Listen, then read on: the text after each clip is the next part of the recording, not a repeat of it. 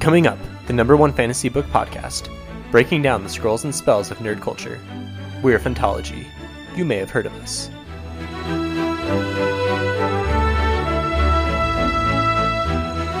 I think Die Hard definitely has like a very beloved place in a lot of people's hearts and minds. Well, doesn't Artemis Fowl have a beloved place? And it has one in my heart and mind. Fair enough. I think about it daily. You think about this daily? Maybe like once a month. I have an Artemis Fowl thought cross my mind. Wow, this is eye-opening. So would you like put this on the same level as Harry Potter? No, not that much. Mostly just because I only read the first 4 books before I kind of grew out of them.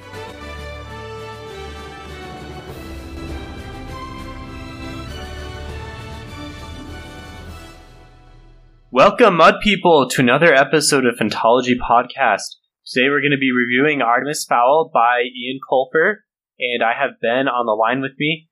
Ben, I guess, just barely got around to reading this book, even though it came out in, 2001, and it's been a childhood staple for many of us. Yep, 2001. I'm not sure. I distinctly remember reading this in my school's library, and I guess it just didn't capture my imagination enough, so I put it back on the shelf and never picked it back up again.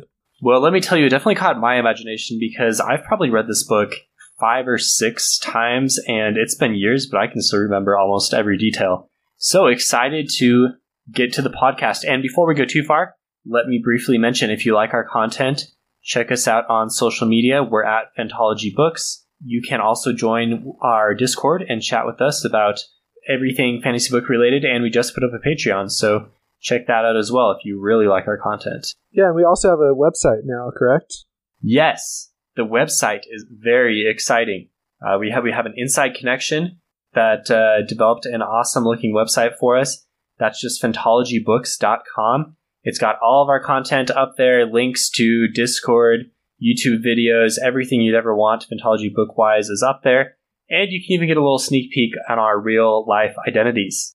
Yep, super excited about that. So, yeah, okay, let's get to it. So, Artemis Fowl, the first of many books. I've read the first, I think, 4 books. I just checked on Wikipedia. I guess there's like 8 books now. So it looks like I outgrew the series. Maybe the books weren't being written fast enough. But I have very distinct memories of the first 4 and really, really liked them. These are books that I remember. I'm going to have a lot of nostalgia here. Yeah, so I think if I'm not mistaken, that the last book, the 8th book, came out like last year. So, I mean, he's still pumping them out, you know? Okay, well, I don't know. Honestly, at this point in my life, I don't know if I can revisit the series. But if you're younger, I strongly recommend the series. Awesome, very fun books. Yeah. And I think I'm just going to say the reason that I end up picking up this book again is because on March 2nd, Disney released another trailer for the upcoming Artemis Fowl movie. So that's kind of why we're choosing to record this right now. Yeah, we've seen the trailers. Honestly, I don't know if I'm super excited for the movie because it looks like they are departing from the book very strongly. Like, it doesn't look anything... Well, it looks a lot like the book, but the actual plot line, I can tell, is totally different. And based off of what I'm seeing in the trailer, I don't love that because I love the original plot. Yeah, I don't know if I'm going to watch the movie. Well, you know, you're going to have to watch the movie to review it on the podcast. So, well, we'll withhold judgment for then. All right, we'll see if movie theaters are safe by then. You know, I heard that drive-in movies are still okay in this COVID-19 breakout, you know? So. Okay. Drive to the drive-in, enjoy the summer weather that's coming on, park 6 feet away from everyone else, and social distance, and watch a movie together. Maybe this will be the rise of drive-ins. Absolutely. Yeah, drive-in movies. So let's talk a bit about the book. Ben, can you give us a little flavor for what readers might expect? I think listeners so far have probably figured out that this is a YA or even a middle grade series, right? Yeah, so I have a hard time classifying this as YA because it almost seems like a step like below that, not like in quality or anything, but just in like the age that it's geared to. I feel like most YA protagonists are around 15 or 16 or 17, you know? Whereas Artemis is 12. So it almost seems like prepubescent in a way. I don't know. It could be middle grade. Middle grade is for sure a different classification. Okay, so middle grade is for like middle schoolers or like elementary schoolers? I think middle schoolers. Sanderson has a middle grade series. It's the Alcatraz series. Okay. I don't know. I feel like, because middle school goes what, until you're 13? I feel like 13 years old, it's probably, yeah, that might be a good age for this book. I mean, you just read the book, right? I think most ages can enjoy. Oh, yeah, sure. Yeah, I think that any ages can enjoy any book. But I'm just saying, in terms of like the flavor of the book, it's definitely geared towards younger children. Although I will say that if you're older, there's definitely some like jokes and stuff that are kind of meant for an older audience that are just kind of left hanging. He doesn't necessarily like finish the joke, but you definitely get to where it was headed. You're talking innuendos or some references that young kids might not pick up on? Yeah, innuendos maybe, but also just like he kind of like starts off with a comment and then says, and then I'm not going to finish that because it would have to be edited out of the report or whatever. I'm guessing that's probably a lot of like Root and Foley type comments. And there is an instance of an in-world swear here, although it doesn't really, I forget what the word even is, but it's definitely used quite heavily by Root. I don't remember either. Listeners, if you remember, let us know in the Discord. Please correct us. They call humans mudmen. That's a bit of a derogatory slur that's used, but I don't think that's too offensive to anyone that's actually reading the book, right? Right. I was going to say, interesting to find out that the author is from Ireland. I did not know that. And it's interesting because in the book, they definitely visit Ireland, and he talks about the natural beauty that's there. So the whole book takes place in Ireland. Oh, well, there you go. I didn't know if the manor was... Yeah, did you not pick up on that? They're Irish. That's... Well, I didn't know that. I mean, does it ever say that? Yeah, it explicitly says they're in Ireland, for sure. No, I know that Foley had to... Well, I don't want to get into spoilers. Are we doing spoilers? No, we're not doing spoilers yet. We just need listeners to know that it is in Ireland. You know what? We're going to have to fact check this afterwards, because I never remember it saying... I remember her being shoot. I don't want to spoil anything. We're going to get back into this later on in the podcast. We can talk more about Ben's inability to pick up on things that are explicitly stated. But, okay, so this book is written for a younger audience. It is a story of a 12-year-old boy who's a genius. He becomes this head of a criminal organization. I mean, it's a small organization. It's just his family. But he then clues into the existence of the supernatural element on Earth. There are fairies and trolls and goblins, etc., that live like in the mantle, in the core of the Earth. And he figures out how to tap into that and contact them.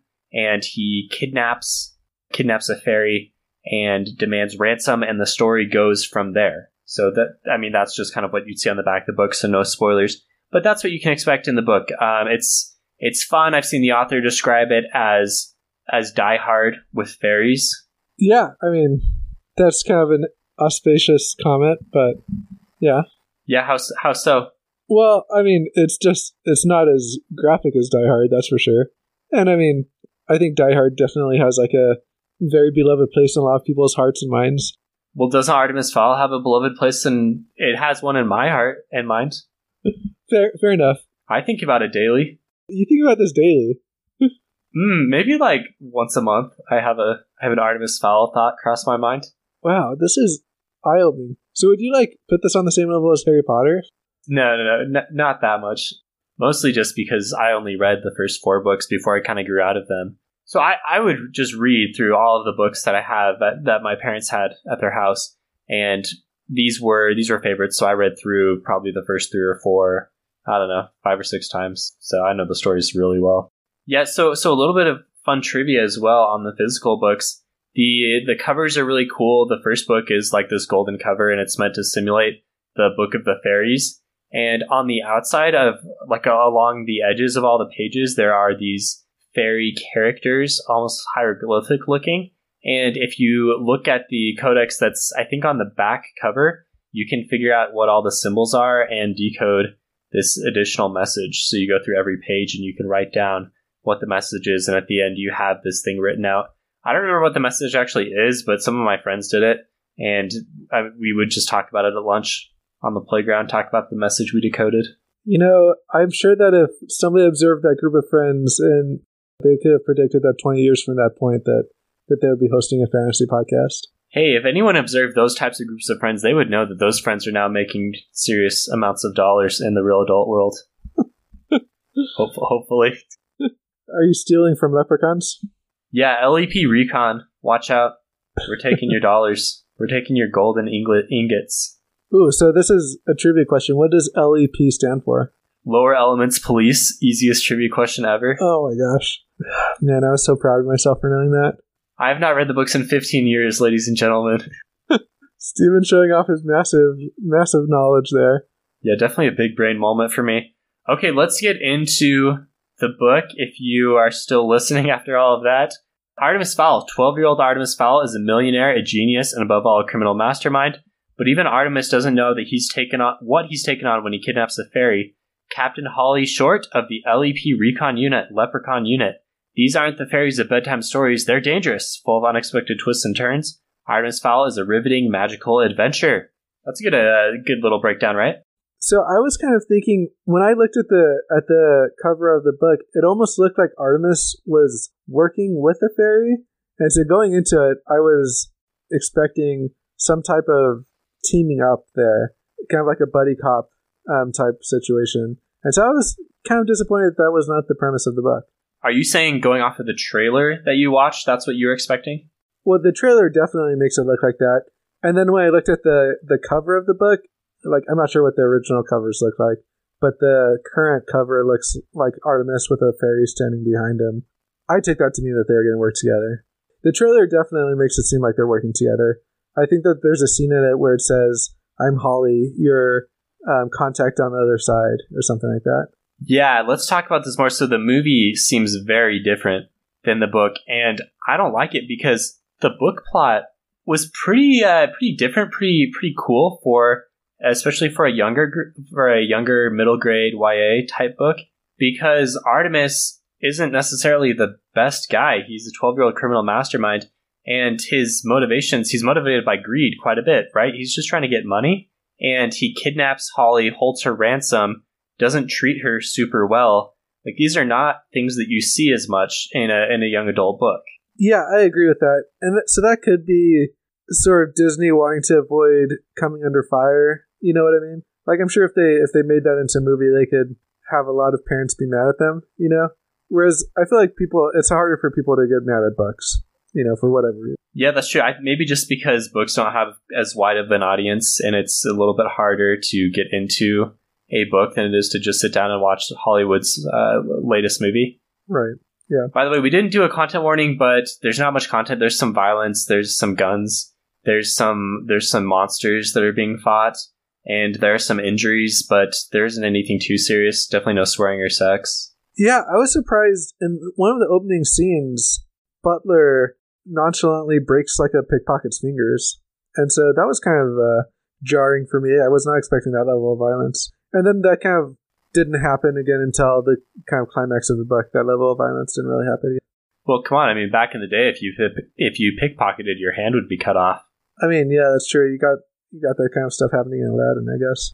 Yeah, I don't think it's too violent. I don't think you need to hesitate. Yeah, letting your kid read the book. So let's talk about some scenes and characters. What was your favorite scene, Ben, or most memorable scene? My favorite scene was either Butler taking on the entire task force when they didn't believe that he could see them, but he could. That was pretty sweet. And then I really liked when Butler outfitted himself in the medieval armor and totally slayed the troll, or stopped sort of slaying the troll, but he definitely bested it. So that was pretty awesome. Additional details there. So they send in one of their first acts after Holly's been kidnapped and they're trying to get her back, is they send in the recon unit into the house, and they go in and they're shielding themselves so they don't think that Butler can see them, and they surround him and they're like, "This is a really big mud man. Good thing he can't see us." But he's got on the glasses that Artemis has engineered to break through their shields. Right, they're like a super high resolution, so they can see them even though they're vibrating really fast. And he takes them out. That was a good moment. Yeah, and especially the one that they capture, he like picks him up and he's like sends him back to tell everybody a message or whatever. And he was just like, I'm gonna die being brave, and so he refuses to give his gun, and Butler's just like, I thought I'd ask, and then he like sends him on his way anyway. Right. Yeah, the fairies are pretty funny. The troll moment that you mentioned is probably the most memorable, when Butler throws on the medieval armor and takes down the troll. I guess Butler is your favorite character, is what you're saying? Yeah, I was gonna say, if it's not obvious by this point, I honestly think Butler was the most well-defined character of the book for me. He had the most interesting motivations between wanting to be loyal to Artemis, but also wanting to protect his sister. So there's some test of loyalty there. And he had the most kick butt moments throughout the book too. So, I mean, Butler's number one for me in this book. Yeah, his loyalty to Juliet is definitely very defining, gives him another layer. And then towards the end, there's a moment where he realizes he's been drugged by Artemis, and he's considering, like, do I reach out and snap Artemis's neck? But he ends up trusting him. So you can tell, even though he works for Artemis, like, he does want to protect his sister at all costs. But that trust that he has in the 12-year-old kid is also kind of fun too. I think one thing this book did very well was kind of the amount of lore that was able to pack into it. And one of those pieces being the concept of Butler came because of this. These two families have been working together for so long, the Fowl family and the Butler family. And so this Butler family would always be loyal to the Fowls. Oh no, that was pretty cool. I enjoyed that. So it sounds like he's your favorite character. What was your take on Artemis? How much did you like Artemis's character? I did not enjoy Artemis's character because I feel like we didn't get any more Artemis after like the first couple of chapters. He just kind of became a side character almost, I felt. He was primarily seen through the eyes of other characters. And I guess that makes sense because the book was like supposed to be a report from the fairies about Artemis Fowl. So that whole premise was kind of hard for me. And yeah, I feel like I didn't grow to know him as a character at all. So you just get Artemis kind of in the control room doing damage control the whole time, right? He's directing everyone. Yeah, like the most interesting part that he had in the whole book was kind of breaking the code of the book that he managed to obtain that told him all the fairy secrets. I really enjoyed him as a kid. I think it was just kind of fun to think of a young kid outsmarting the fairies, directing, the older macho men around. Yeah, I don't know, kind of every nerdy little kid's dream, right? Yeah.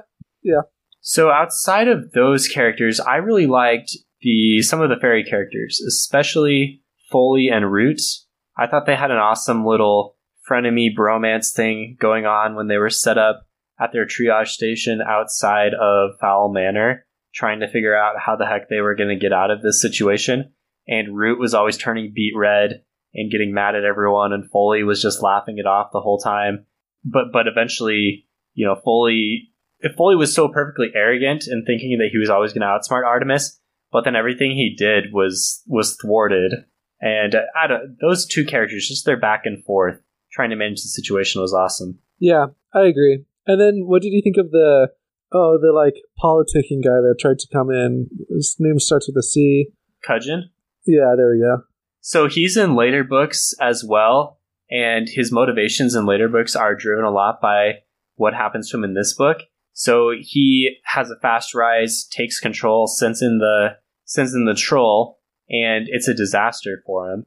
You're not supposed to like Cudgeon. He's kind of the villain. If there is a villain, like, no one's really a villain here because they're all just trying to do the best for themselves. So honestly, Artemis is somewhat of a villain until the end when he shows some good motives. But I mean, obviously, I didn't like Cudgeon very much, but you're not supposed to. You're not supposed to, right? Okay, what was your take on Holly? Holly's cool. She's always got a chip on her shoulder because she's a female, and with all of the bros in the LEP recon, and she, right when she's about to get her chance, she's kidnapped, and it looks like she may be the face of the biggest disaster ever for fairy kind. But she's able to salvage the situation somewhat. She's very resourceful. When she plants the acorn in the soil that she gets out of the otherwise concrete manor, or the otherwise concrete cell, that's brilliant. And then she tricks Juliet and then just kind of wreaks havoc. And then she also shows her compassionate side in deciding to heal Butler after the troll gores him. and then she barters for the gold and Hills Artemis's mother. She's an awesome character. Yeah, I definitely like her as a character. Again, I was sad that we kind of didn't get as much of her in the later half of the book. I really enjoyed her character. I thought some Artemis, Holly, some sexual tension, some romance could have been nice. Artemis is maybe a little too young for that, but in later books, maybe that would have been nice. Honestly, I kind of wonder if in the last few books that I haven't read yet, maybe we go there. That would be fun. Yeah, I'm also questioning if there's not any Juliet romance there as well. There's a few times where Butler manages that some of the local louts really find Juliet attractive. Yeah, so later books, up to the point that I've read, you do get characters growing and their roles expand. So Juliet becomes a full-on butler, bodyguard. Artemis gets a little bit older. Some new villains are introduced, and you do actually have the humans and the fairies working together. So Artemis is kind of called in as the Mudmen expert a few times, and then he calls in some favors from the fairies. So the later books really kind of build upon the relationships that are forged in the first books, and they're really fun. All the books are really fun. They're quick reads, and the technology is fun, and just the imagination of the plots. Yeah, so real fast, let's talk about a little bit of technology. So this book came out in 2001. How do you think technology aged in it? I mean, I guess that's kind of a hard question for you to answer because you haven't read it recently. Yeah, so just remind me what some of the technology pieces you're pointing at are. Well, I thought it was really funny because in order to back up the fairy book, Artemis cleverly sends it via email to himself. And so I'm like, that was probably super clever in 2001. You think he should have just uploaded to Google Drive? Yeah, exactly. Well, it was funny. Hey, every now and then, sometimes I forget to upload stuff to Drive, and I do catch myself emailing myself. It's happened within, I'm going to say at least within 2019, I emailed myself something. I can't fault you for that. I definitely, sometimes I'll email myself reminders. Do you ever do that? Yes, I don't know. Sometimes old habits die hard, and even though you know that the technology is going to do what you want it to, it's just a little bit hard, and so you're just like, I'm going to email myself. That's the easiest way, and I know it's going to work. Yeah, yep. So other than that, there's also plasma TVs. I feel like those have kind of gone by the wayside. Yeah, there's this scene in one of the later books that deals with, he's like crawling through a tunnel of plasma as well. You reminded me of that for some reason. I guess the author likes the idea of plasma. Yeah. And then what are some of the other technologies? There's obviously the fantastical fairy technologies, which are not outdated yet. We have not yet developed the mesmer or shielding. Or biobomb. Yeah, the biobomb. Yeah, what did you think about the biobomb? So this is super interesting because I guess it gets into kind of how everything was resolved, right? So they send in the biobomb fully expecting it to take out Artemis and the butler and Juliet, which Holly is not excited about. But little do they know, even though Artemis has told them and the audience like dozens of times throughout the book, he has a way to get past it. And his way was putting them to sleep, because apparently that defeats the time bubble that they were in. What do you think about that? Yeah, I'm actually going to go worst of the best here on this one. We can jump into that right now. I don't know if you had a different one, but I'm taking this as mine. So I really liked a lot of parts of this, but like you hinted at, the putting to sleep thing was a little off for me, because wouldn't the biobomb still prevent you from going, or no, not the biobomb, but wouldn't the time shield that they put up still prevent you from going to sleep? Because, I mean, I get that it's a sleeping pill, but does the sleeping pill defeat the technology of the time shield? I don't know. That was a little off to me. The best part about it was it works in other ways. Like, it was cool how his mother, they put his mom to sleep using a sleeping pill, and he checked on her. There was a line where he checks on her in the camera, and she's not there anymore. So he tests and makes sure his theory works. And, that was nice, and that was hinted at. And at the time, you're like, oh, wait, where is she? But then it cuts away really fast. And then at the very end, I like how they tie it into Santa Claus, to Saint Nick. And he says, oh, yeah, I figured out how to do this because I realized the legends of Santa Claus were actually explaining this phenomenon. Yeah, so that was cool. It was funny because I thought I had figured out. There's a line in the book where it says something like it kills all living flesh. And so I thought that they were going to do one of those things where they like have their like kill their bodies for a split second, like stop their heart rate or whatever, and then have a way to jumpstart them again. So I was like, oh, I got this book on lock. Like that's definitely going to happen. Okay, well that's good that you didn't figure it out too soon. Yeah, but again, it seems like it was silly that in none of fairy history anybody had been able to also figure that solution out. Yeah, I guess Mudmen had never really tried, right? Yeah, I suppose so. I like that. That was interesting. Did you have another worst of the best, or are we just going to dogpile on that? Yeah, so I will also say that I like the fact that he bargained with Holly to save his mother, or not to save her, but to heal her or whatever. But I feel like that should have been more intentional. I felt like he just kind of did it as an afterthought, and I think it would have added a lot more to his character if that was his primary motivation of doing the whole thing than his like secondary. Oh, maybe I can part with half of this money and get something good from it. Yeah, I agree. Maybe that would have humanized him a bit more if we knew that he was always trying to do something. Or maybe we didn't even have to know it, but if it was explained towards the end that was always his motivation, that probably would have been nice to know. And like I said, there's a very strong theme of greed here. Artemis is trying to establish his criminal empire a bit here in the absence of his father.